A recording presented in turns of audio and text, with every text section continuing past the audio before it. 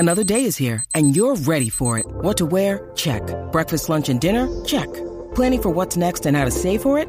That's where Bank of America can help. For your financial to-dos, Bank of America has experts ready to help get you closer to your goals. Get started at one of our local financial centers or 24/7 in our mobile banking app. Find a location near you at bankofamerica.com/talktous. What would you like the power to do? Mobile banking requires downloading the app and is only available for select devices. Message and data rates may apply. Bank of America N.A., member FDIC. What is the perfect story? Does it exist? Is there a tangible formula?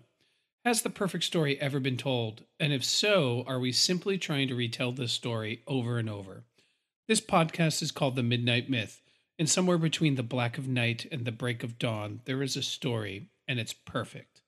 My name is Derek Jones. And my name is Laurel Hostak. Welcome to The Midnight Myth.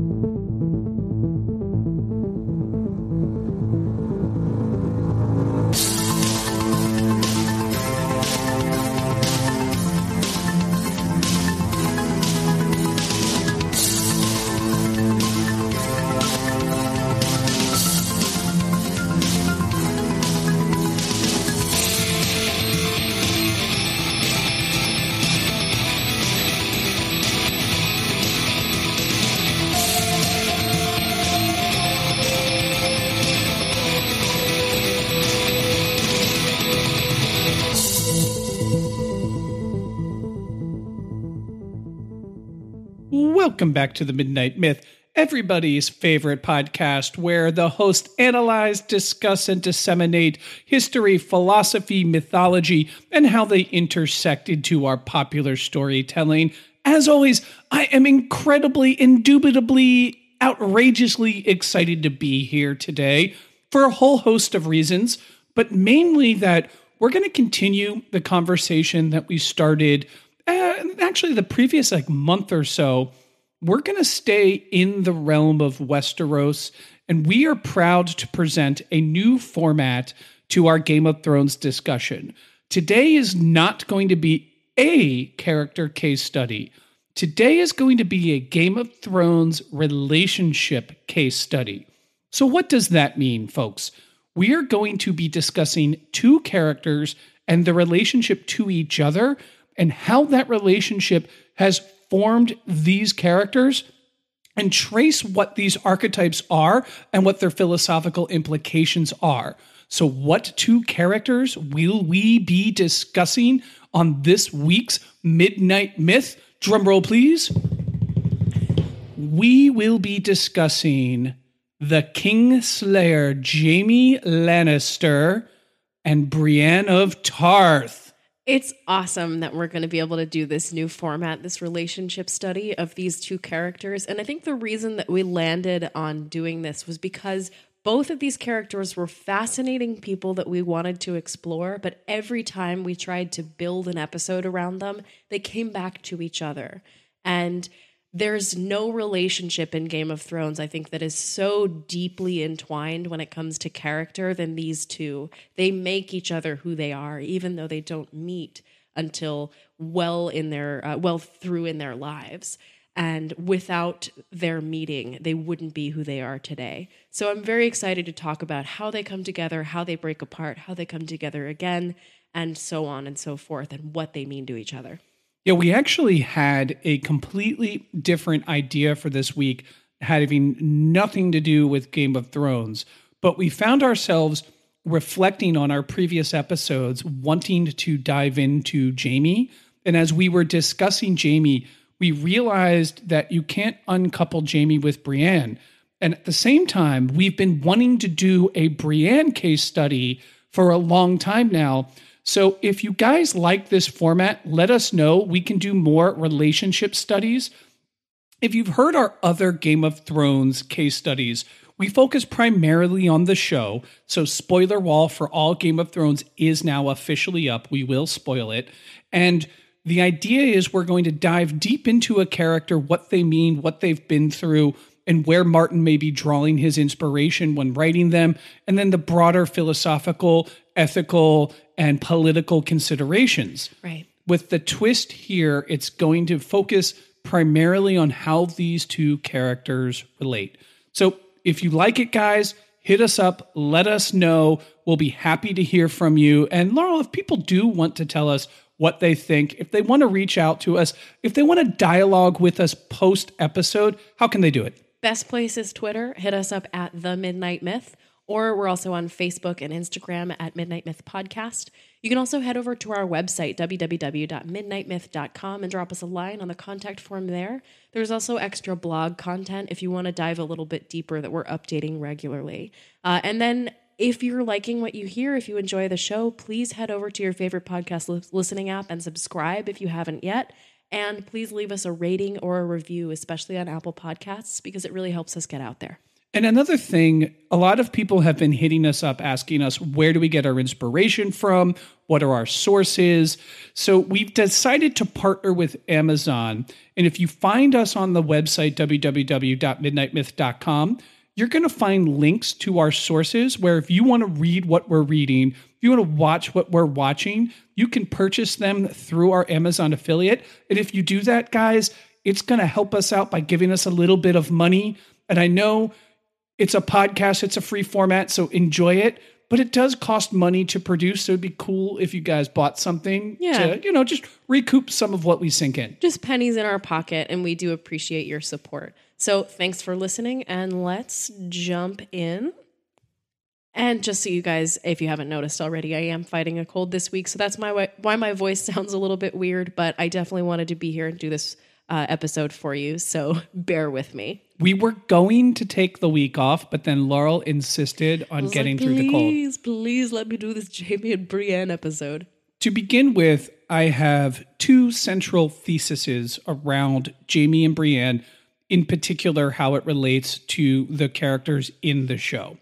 So thesis number one is that Martin and the show are playing with two different moral poles and two different moral outlooks, one in which Brienne can be characterized as two things, idealistic and optimistic, and where Jamie can be regarded as cynical and pessimistic.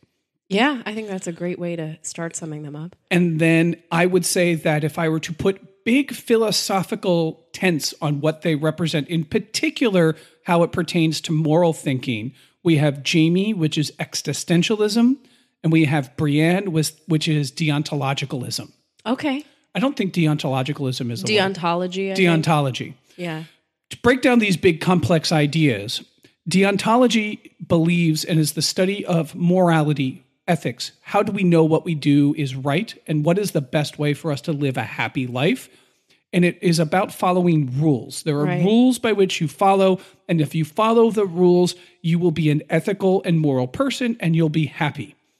Existentialism is a more modern type of philosophy, and in the simplest nutshell-y form, it's about individuals and their freedom to choose. So if an individual makes a choice, and that is the only real true morality that you can count on.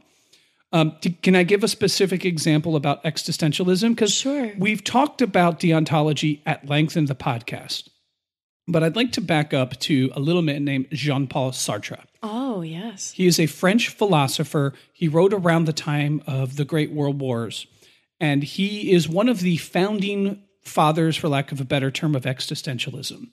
In a book of his called Existentialism and Human Emotions, he talks about the failure of every moral system to guide people in the toughest of circumstances, and he cites a specific example. He, as a teacher, during World War II, encountered a student who asked him for advice. The student, his father had died fighting the Germans in World War I. His brother had died fighting the Germans in World War II in their invasion of France. So he felt a patriotic duty to avenge his father and his brother and to join with the French army and to go fight the Germans and repel them from the country. His problem, his dilemma therein, resided that his mother is now, having lost a son and a husband, is now grief-stricken and can barely take care of herself. So it's fallen upon him, Jean-Paul Sartre's student, to take care of the mother. And he goes to Jean-Paul Sartre and asks, which is the right choice? Do I defend my country and avenge the life of my father and brother against the French enemy, the Germans? Or do I stay with my mother and take care of her and nurse her through the grief? Because if he goes and if he chooses option A, he was worried his mother may succumb to the grief and die. If he chooses option B, he's worried that his father and brother will never be avenged and that France itself may ultimately fall to the Germans. You can see his moral dilemma, to which Jean-Paul Sartre responds with one word: choose. Oh, boy. And he tells this story in this book, and then in this book, he illustrates every major moral system and how they really can't inform the decision of this student. Whether you're a Christian, which one is right? Whether you're a deontologist, what's the rule that you need to follow? Whether you're a utilitarian, what's the greater good? They all break down in actual pragmatic examples to really tell someone what to do so that they can live their happiest and most moral life. And how I relate this to Jamie and Brienne. Jamie tells a story in season 4, the episode Kissed by Fire. That's season 3. That's season 3. Pardon me. Season 3, the episode Kissed by Fire, where he has lost his hand. He has just gotten medical treatment. He's in Harrenhal and he goes and takes a bath. And he tells the story to Brienne of Tarth, confessing to her the day he killed King Aerys and the choice that he made. To Sartre, when it comes to morality, we are all condemned to be free. There's no one to blame but ourselves for our choices, and we must live with the choices that we have made. And in our freedom, we are condemned. Jamie is condemned as the King Slayer because he made the choice to kill King Aerys. And it is the defining moment of his life, even more so than his illicit, incestuous affair with his sister, even more so than the fact that he attempted to kill an 11-year-old boy in Bran and failed to do so and paralyzed him. This decision to be a King Slayer has condemned him to be free for the rest of his life. I love this as a way to begin a conversation about Jamie and Brienne, because it does come back to, I think, the key scene for their relationship, which is at the bathhouse in Harrenhal, which I think we'll spend some time on with this podcast. But by setting them up as these dual poles of this existentialism versus deontology kind of spectrum, we get to see them in this new light. So Brienne as the would-be knight, as the warrior maiden who adheres so strictly and believes so strongly in the code of chivalry she's been brought up to understand, who believes that by devoting yourself enough to something or to someone, you will do good things, and people who break those vows are bad people. She's not wrong, but Jamie, who has been let down by those vows, who has been let down by the rules, who has proven time and again that the rules don't actually give you the right thing to do. In fact, they often just conflict with one another, shows us that the world is not that simple, and shows us that you can still have pure motives or good motives and do things that people consider to be bad. So they set us up in a very complicated atmosphere.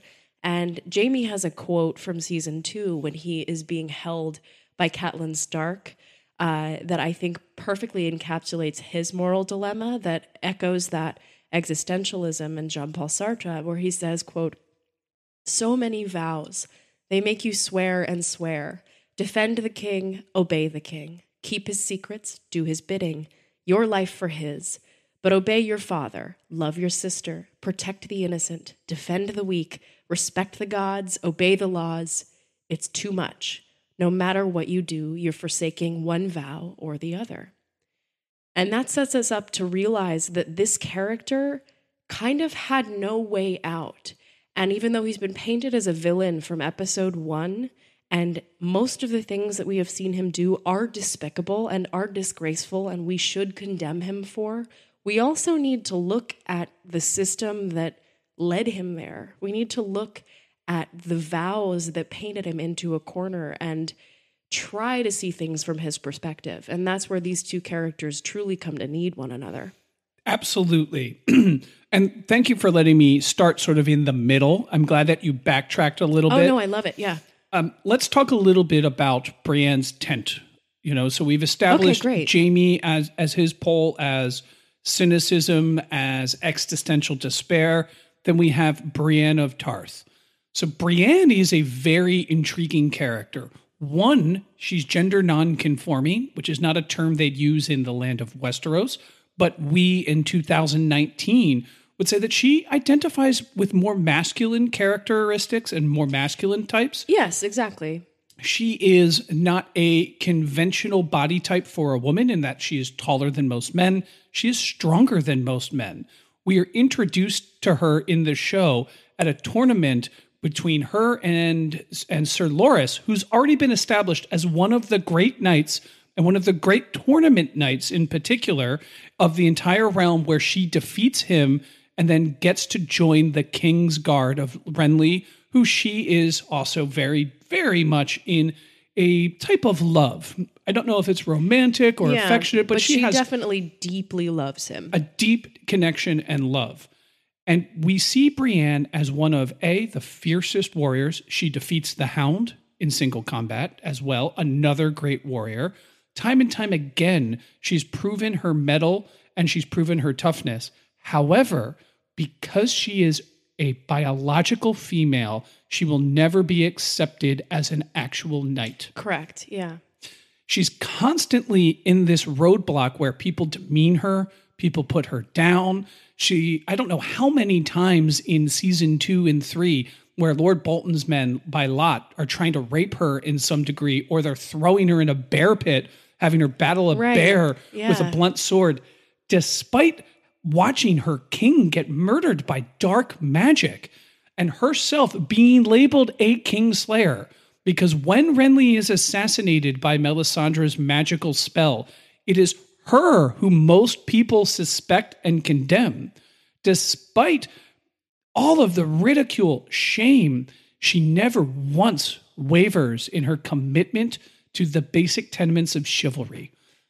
Which is remarkable, right? For someone to go through so much trauma, for someone to go through so many threats, for someone to constantly be painted as either you're not supposed to be here, you're an abomination, you're a monstrosity, or even the more seemingly innocuous and yet still insidious insinuations that she's like the friend who hangs out and nobody really likes but wouldn't ever tell you, but they're always at your side and kind of annoying. Like, from all of those things that she has to deal with, for her to come through and still be so bright-eyed and still have absolute faith in chivalry is extremely remarkable. Absolutely. And as soon as Renly is assassinated, she realizes that Catelyn Stark is another person of honor and of dignity and of someone that she can follow. And she needs to have someone to follow. She needs to have someone to pledge her sword to. She needs to serve. Because it is immoral to be a warrior just for war. You can only be a warrior in defense of honor, in defense of serving the greater individual whose job it is to bring peace and tranquility to the realm. Her blade has a purpose, and that purpose is always within the confines of the moral rules. She is the deontological knight. She is chivalry in its most literal sense. And because of this, she is constantly optimistic despite all of the reasons that she has to be cynical. And she's not naive. She's not foolishly optimistic. And temperamentally, she's not an optimistic person in the respect that, she knows life sucks. She knows. She says to Jaime when his hand is cut, you have some misfortune. Your first taste of misfortune of what regular people have. And here you are. You're acting like and she says it, a woman. Yeah. And she's also cautious, right? As they're traveling through the countryside, she is very clearly always seeing the best and worst case scenarios of every possible fork in the road. When they come to that bridge, she is contemplating whether or not they can be seen from the bridge, whether or not they can cross the river. So she's certainly not naive. She is definitely someone who is constantly weighing the balance of her actions. But she does believe that that sword that she has pledged to a greater cause will lead her true. And it's ultimately led her to A, avenge Renly, and B, be in the service of a lord who truly deserves, or a lady, pardon me, who truly deserves her in Sansa. Yeah, and it takes her a damn long time to get there, but when she does, it's and I'll expand on this a little bit later, but it's her holy grail. Yes, and it actually brings her to Winterfell with Sansa and Arya having fulfilled her oath to Catelyn. And this is an important part that we have to reconcile with her optimism. It's rewarded in that both Arya and Sansa get back to Winterfell. Yeah. And Brienne has completed her quest. Her optimism and her faith in chivalry have been rewarded. I do think that Brienne shows us perhaps the most archetypical hero that Game of Thrones has to offer, even more than Jon Snow in many ways. Ooh, interesting. I just want to put this out there because let's talk about it. Like we just talked about with her optimism versus naivete, how clear-headed she is, how well she thinks out the strategies of every situation that she is in, but how purely she filters every decision through her devotion and her emotions and her steadfast belief in a code of honor, I think is really a powerful way for someone to pass through this universe that is constantly punishing people for making even the smallest missteps. So like Robb Stark was set up to be an archetypical hero in the first season and the second season of Game of Thrones. As was Ned. Yeah, and Ned, and they made stupid mistakes and they lost their heads for it. And Jon Snow is a character who is constantly making stupid mistakes in the world of Westeros based on his steadfast adherence to his honor. And he got killed for it. He came back. But Brienne is also making those same kinds of decisions. She is she's adhering to her honor as strictly as these characters would, and yet she's not fucking up. So I think there's a lot to admire in there being a character who can pass through this world that is constantly testing your honor, constantly testing your chivalry and your honesty, and not fuck up. That's amazing. I'd like to add on top of that, because I completely agree with that. Another great lesson of Brienne, in my view, is not only does she not fuck up, don't ever give up. Brienne proves that there are no roadblocks other than your ironclad will.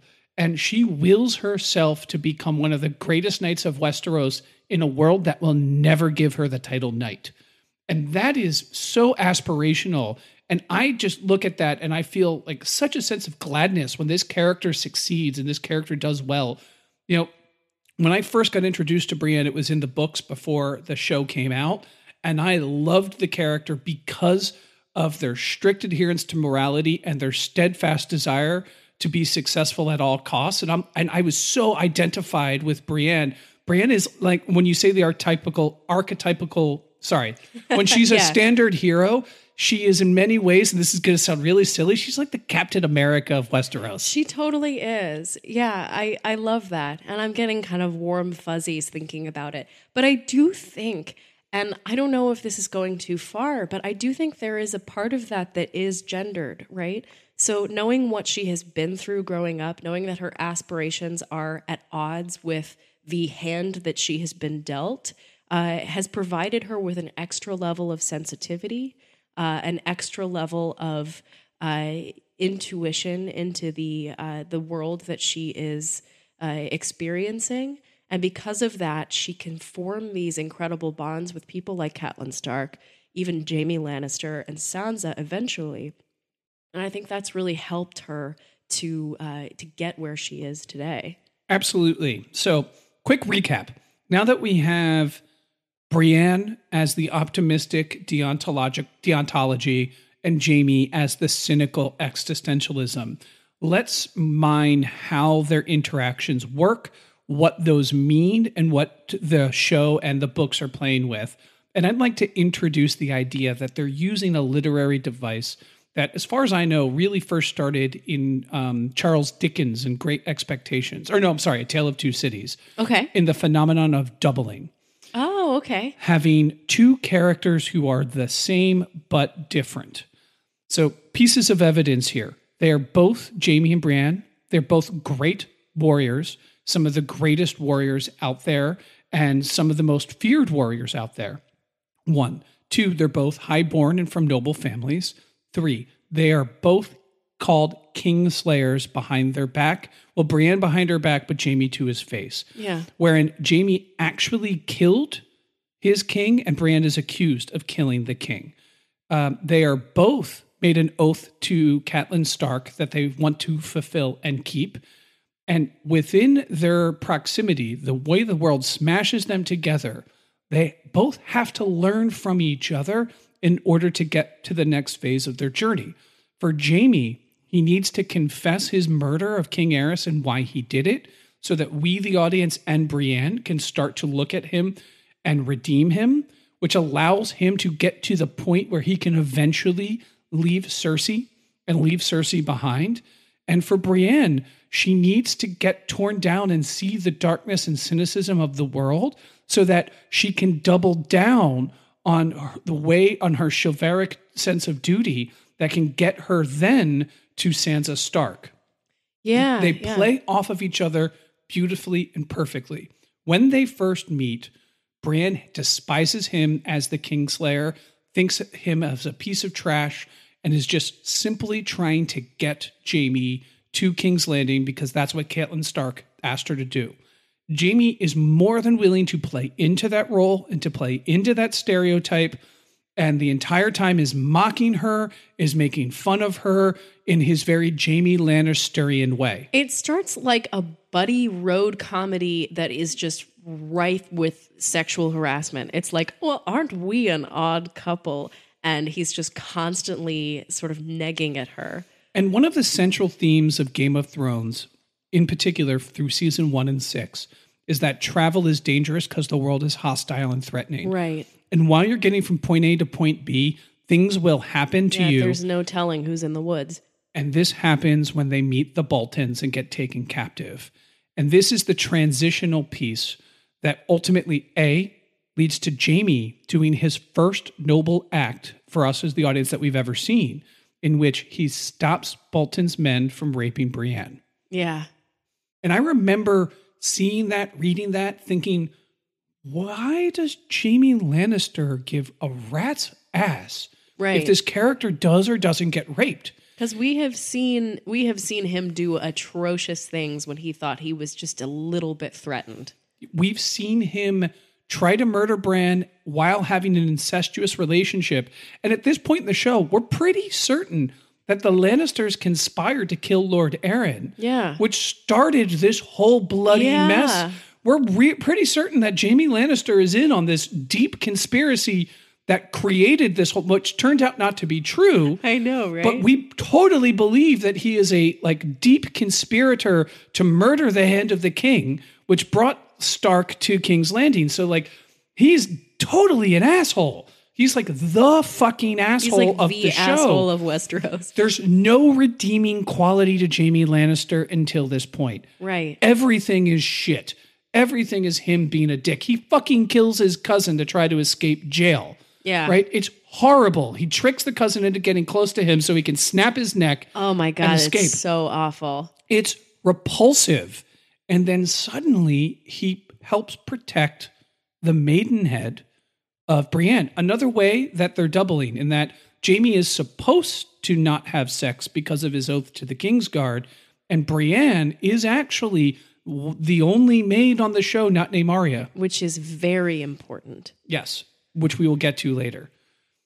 And then this leads directly to Jaime losing the hand. Jaime loses the hand, and Brienne is there on the road supporting him, trying to help him, trying to coach him through this. She's the one that gives him that tough lesson that, hey, you're a Lannister. You've never had it tough. You lost a hand. At the end of the day, it's not that big of a deal. You're still alive.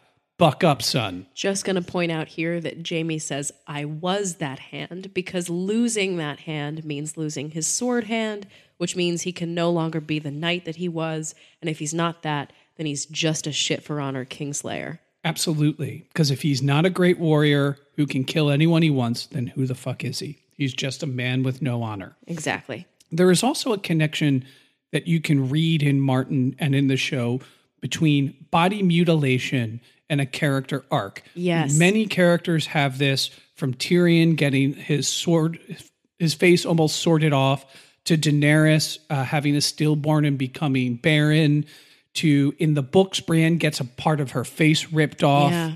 And on and on and on. And Jaime losing his sword hand, losing his power, being symbolically castrated is the start to his redemption. Yes, absolutely. It's like once we remove that sort of veneer from him, once we remove the fact that he has to uphold the sort of golden knight, the golden lion aspect of his personality, we can start to actually understand who he is. We can break him apart and start to see him take an upward climb. The most important, I would say, crossroads for these two characters is the Harrenhal bath scene. Absolutely. Should we spend a little bit of time breaking it down? Let's break it down. Do you want to take the lead? Yeah, sure. I shall follow. So this scene starts with Brienne in the bath, scrubbing herself almost raw. Jaime comes in, says, stop scrubbing so hard, you'll take the skin clean off, and then undresses and climbs into the same tub as Brienne, even though there's another one available. So he's intruding on her space immediately. First thing he does is say, don't worry, I'm not interested. So he says, I'm not attracted to you. Then immediately goes into, you're supposed to get me to King's Landing in one piece. You're not doing so well. So he insults her ability to do her nightly job. And then he says, no wonder Renly died, insulting her devotion. So he has broken down and insulted every aspect of her that he can possibly imagine. Brienne stands up, revealing her entire naked body to this man, towers over him, and Jaime suddenly falters. He starts to apologize. He says something like, I'm sorry, that was unworthy. And he admits that she has been better to him. She has protected him better than anyone. She thinks he's mocking her because everyone else has to this point, even him. And he starts to actually open up to her, saying, no, I'm apologizing. And that's when the confession begins. And then he also says, let's have a truce. To which I Brienne, don't want to fight anymore. Brienne replies, to have a truce, there has to be trust. And then he looks at her and goes, I trust you. And that's when she sits down. Yeah. And when she sits down, she gives him this look of disgust that he recognizes and says that I've seen this look before. I've been seeing it for 17 years. And then the confession, where we find out that him killing the Mad King was not a Lannisterian conspiracy orchestrated between him and his father to overthrow the Mad King. It was rather Jaime Lannister wanting to prevent the Mad King and a pyromancer from burning the city to the fucking ground. He saw that he had two impossible choices, which is help the king burn the city to the ground and kill my father, or save all of these lives with one stroke of his sword. And break my oath at the same time. And forever be branded a Kingslayer. To which, when Brienne replies, if this is true, why have you not told anyone? And he has a very easy and simple and understandable reply. Ned Stark was the first to find him with his sword still wet with Aerys blood, and he saw the judgment. And what we have seen from Jaime henceforth is him living under the shadow of that judgment and being the horrible thing people believe him to be. This is another theme we see of Martin all over the place, in particular with Tyrion, with Cersei, with all the And Jon, Lannisters, Jon acting in the way that they're expected to act. And Melisandre, like we talked about last week. Melisandre, it goes on and on. Shireen Baratheon, to Stannis, like everyone. It's like, if I'm going to be branded this way, I might as well wear it like armor. Absolutely. To quote Tyrion. Yep. And no one can use it against you. Well, if everyone's going to whisper around my back that I'm a Kingslayer with no honor, I'm going to be the most honorless fuck that ever was.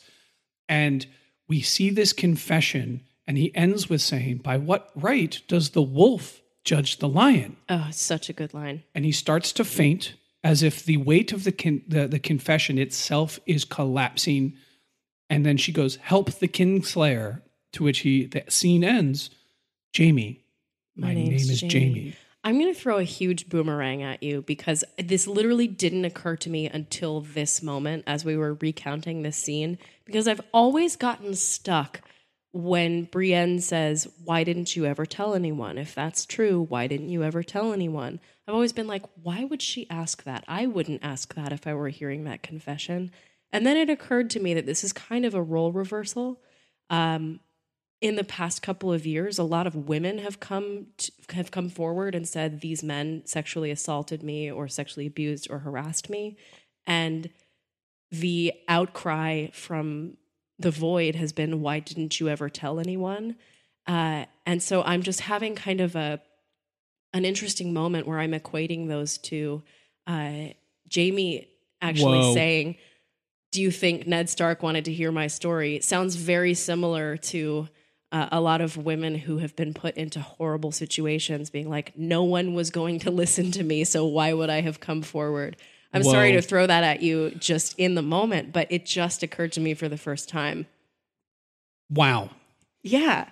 There is a thread here that I think connects, and there is a through line in that the weight of expectation of who we're supposed to be by virtue of our gender, our position, our oaths, our jobs, whatever those things are, that these big ideas that we use to determine who our identity is, the weight and the pressure of that for all is immense, highborn and low. And when your behavior does not conform with the expectation, there will always be those that say, just do the expectation. Right. And sometimes in a Jean-Paul Sartre existential way, we cannot conform to that expectation, and we must make a choice outside of that. Brienne does this in her choice to become a warrior. Jaime does this in his choice to kill King Aerys. And they both have to deal with the fallout from that. And in that way, you're absolutely right. It echoes in our own world to victims of abuse who come forward and don't get doubted and get disbelieved, and their honor is questioned, and whether or not they're good people or not gets questioned, so much so that people would rather remain silent about the crimes they've been a victim of than accuse the people who have harmed them. Or the systems that have harmed them, yeah. I absolutely agree that there is a interesting parallel there, and I don't think it's a coincidence that a gender non-conforming character in Brienne is asking that question to Jaime, who's the much more conventional gender-conforming one, right? Yeah, and who is clearly in the position of the most privilege. I think it's an interesting role reversal. It really is. So thank you for entertaining that, as that came to me just in the moment. Brilliant. Obviously, this scene is going to provide us with some really beautiful symbolic imagery. They are in a bath. So as Jaime is giving this confession, is getting this off his chest for presumably the first and only time, he is also being literally cleansed after becoming incredibly filthy on this journey to Harrenhal. So as he is scrubbing the filth from his skin, he is also lifting the weight that has been sort of holding him down and affecting his persona. What I think is also fascinating about the imagery in this scene is that Jaime, who is one of the most attractive people on the show and who, women look at and swoon, is portrayed as extremely ugly, I think. He obviously is very grimy in his face. His hair is kind of scraggly and wet, and his jaw seems to be jutting out, and he's pulling these faces. And Brienne, who is constantly remarked on for her unattractiveness, even though it's Gwendolyn Christie and she's a babe, is almost glowing. The light on her is so beautiful. She is so pristine. She is so immaculate.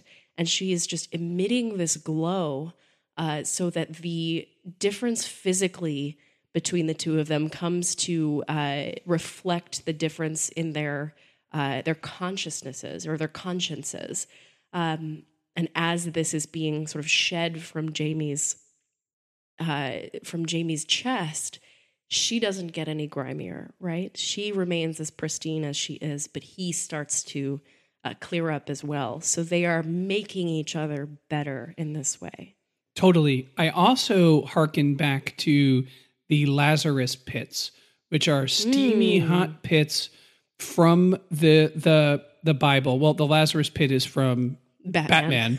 But Lazarus dunked people into a pool and they could come back to life to regenerate and rejuvenate. So I feel like they're in the rejuvenating bath where they are cleansing and they are both coming back cleaner and more whole and healthier. And in the next scene that we see Jaime, he's already healthier after that bath. He's already cleaner. And when he is on his way back to King's Landing, he chooses another choice he makes to turn around and make sure Brienne comes with him. Yeah. And he makes the choice to do something altruistically, something out of honor, something not cynical. And something not easy. And something complex at great personal risk. I mean, he jumps into the fucking bear pit with her. Yeah. Just to save her. And this is where we see Jaime on his redemption. This is what gets us to season 7, where Jaime can turn away from Cersei and decide that he's going to fight for the living rather than fight for love. Because his entire fight, his entire modus operandi has been to protect his sister at all costs and protect their love at all costs. And he finally got to the point where he can abandon that. Where he has realized that Cersei is poison and that every time he gets close to Cersei, he backslides on his redemption arc. And then every time he confronts Brienne again, he recognizes that he has been backsliding on his redemption arc. I think that's really important that they represent these two poles in the way that we have said that Jaime and Brienne represent two opposites. Brienne and Cersei represent two poles that Jaime himself is being tugged between. Absolutely. And he needs to be sliding on the Brienne scale, if that makes sense. It does. And he will always, I think, represent a cynical existentialism. Absolutely. Because his core philosophy actually hasn't shifted. No. But instead of making the choice to be a bastard, he wants to make the choice to do more honorable things in the example of Brienne. Which is not to say that Brienne's story simply serves Jaime's. No. Because it's pretty awesome on her own. I will say, when they part, and then when Brienne finally gets vengeance on Stannis, and then is now united with Sansa, there hasn't been that much interesting stuff, thinking like late season 6, early seasons, and most of season 7 with Brienne. She's been more or less just kind of there. Yeah, I think the show doesn't really know what to do with her now that she has accomplished this one objective. And I am hoping for season 8 to really show her in the way that she shines. Because I know she's going to kill lots of undead with her Valyrian sword Oathkeeper. So I know that's going to happen, but I want to see some more character stuff from her in season 8. I absolutely do too. Because she shines when she's in really, really tough crossroads and really tough adversity, and she doubles down on being chivalrous and being honorable. Like, that's when she really shines. And I'd like to see her in the final season, a few more scenarios like that. Me too. So I would love, if it's okay with you, as you know, I am obsessed with The Legend of King Arthur. Mm-hmm. And we have spent some time with Arthur in the last couple of weeks. And even tied him into Game of Thrones with our Jorah Mormont podcast, was sort of kicked off this entire obsession with medieval British literature in our podcast. But I would love to draw a few connections from the Arthurian legend to the relationship that we're talking about today. So in our Jorah podcast, I sort of prefaced the fact that I was going to introduce Lancelot as a corollary to Jorah with saying, hey, there's a probably more literal comparison to Lancelot in Jaime Lannister. And there is. There are some high-level identifiers of Lancelot that are shared by Jaime. He is one of the greatest knights in the land, if not the greatest. He is handsome and desired by many women. He is in an adulterous relationship with the queen and is cuckolding the king. She just happens to be his sister in this version of the tale. But other than that, Jaime doesn't really look like Lancelot in terms of his inner self. That is until he meets Brienne, until he is set off on this redemption arc. Because, as we know, the great downfall of Lancelot is his relationship with the queen. It's what tears apart Camelot and King Arthur's court. And it is what besmirches the theretofore unbesmirched honor. But I'm going to draw another parallel to another of Arthur's knights in Brienne, who has a very interesting relationship with Lancelot, and that's Galahad. So in the stories, in the Arthurian legend, Galahad is a relatively late addition. He is included in the Vulgate cycle, which we talked about as the 13th century French epic that is a bunch of disparate authors sort of stitching together the entire Arthurian legend. And it first introduces the Holy Grail quest, where it's no longer just a serving dish, it's the cup that Christ drank from at the Last Supper, or the cup that caught Christ's blood on the crucifix.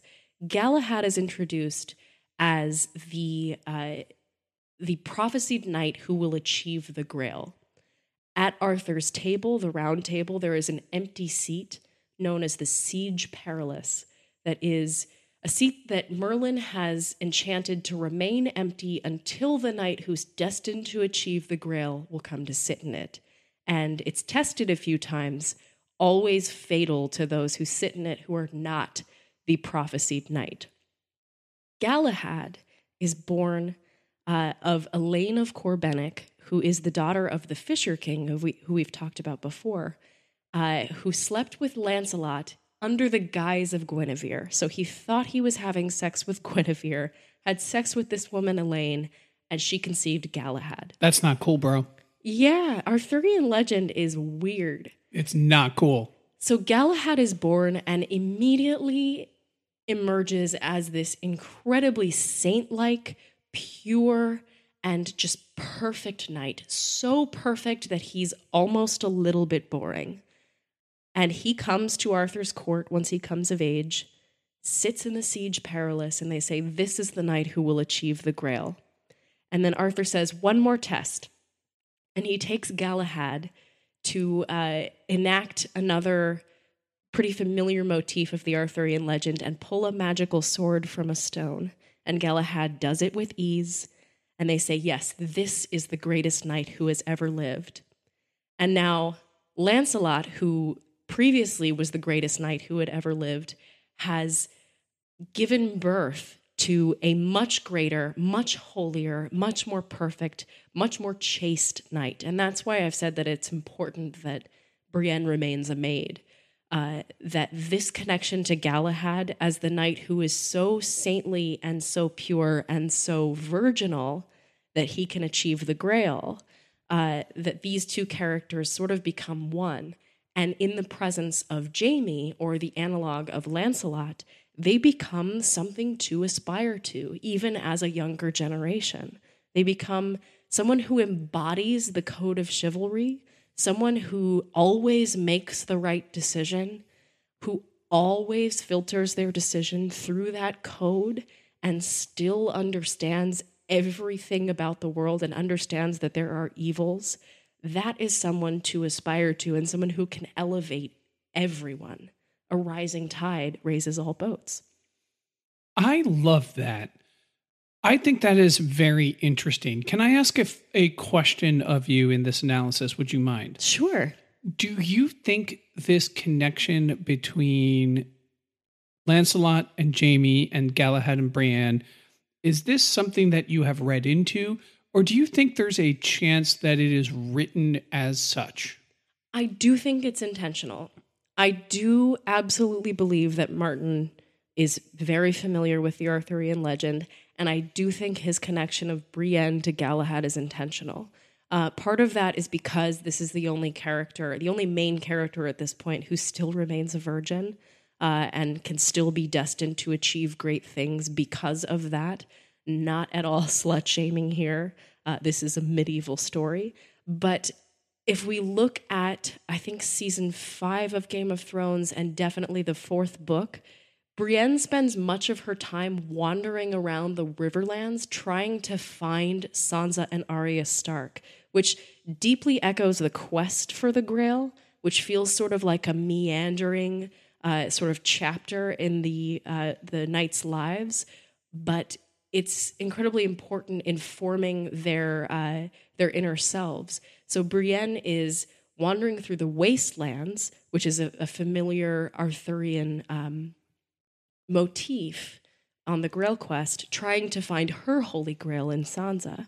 And I do think even that moment on the show of her bidding Sansa to light a candle in the window if she needs her echoes the Grail epic as well, when we see Percival or Galahad seeing a vision of the Grail in a castle. And I think once she has achieved Sansa, that's why the show doesn't know what to do with her.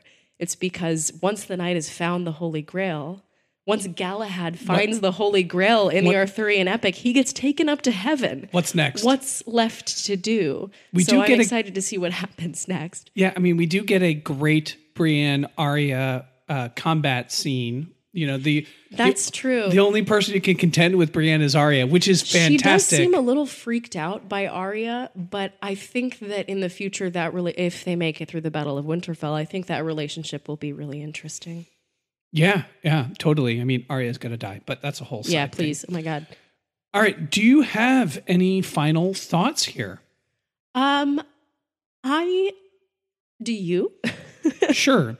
I will kick off a conclusion sort of to this thesis that at least I have.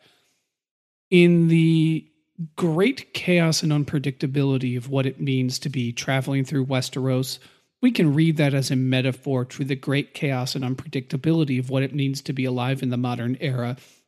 There are lessons that we can learn and extrapolate from both Brienne and both Jaime. We will invariably face difficult and complex decisions in which the outcome is not guaranteed, and whether or not we're doing the right or wrong thing is not guaranteed. And often those decisions will be thrust upon us from external circumstances, and we'll have to make them quickly, and there'll be no going back. That is Jaime. And those very things can make us cynical, and they can harden our hearts, and we can feel completely trapped under the consequence of those decisions. And that is a real pain that everyone that's alive today must contend with. Conversely, we may view ourselves and feel as if we are one thing in this world in which the world is telling us we are something else. And that can be read as a metaphor also for modernity and the stresses of being alive today, when you feel that you are a poet, but the world turns you into a factory worker. When you feel you are a warrior and the world calls you a lady. Whatever those stresses are, those can be completely paralyzing and very difficult and painful. And what we learn, at least what I learn from the study of these two characters and the relationship between them, is that between both of those poles, there is a middle. And in that middle is a space that can give us some comfort and guidance. We can't be naive, but we can't be cynical. We can't be so devoted to our own selfish desires that we are willing to murder a child in order to protect our forbidden love. at the same time, we can't be too overly fanatically dedicated to an ideal that's not really there. And the relationship between Brienne and between Jaime is one of the most instructive, is one of the most aspirational in a dark, twisted, fucked up narrative. There is hope, and that hope is that we will all find, whether we're more of a Jaime or more of a Brienne, maybe we can find the other pole, and from that, we can be a little more grounded, we can be a little more centered, and we have a stronger chance to live the good and happy life. In this episode, we talked about one character who is defined by the oath that he broke, and we talked about one character who is defined by the oaths that she kept. We can't always be defined by our relationships to our oaths, but we can always learn from each other. And if our oaths are motivated by a true connection to another human being on this plane, they are probably going to be more powerful than those that are abstract. And that's kind of what I have to say about these two characters. Beautiful. And next week we'll probably go way out of medieval Game of Thrones. We've been here for a while. Maybe we'll talk about like Spider-Man or something. Oh. Maybe. I don't know. Just throwing that out there. We haven't ever really talked about Spider-Man on this show, so maybe we will. But until next time, guys, be motherfucking badass oath keepers. But most importantly, be kind. Be kind.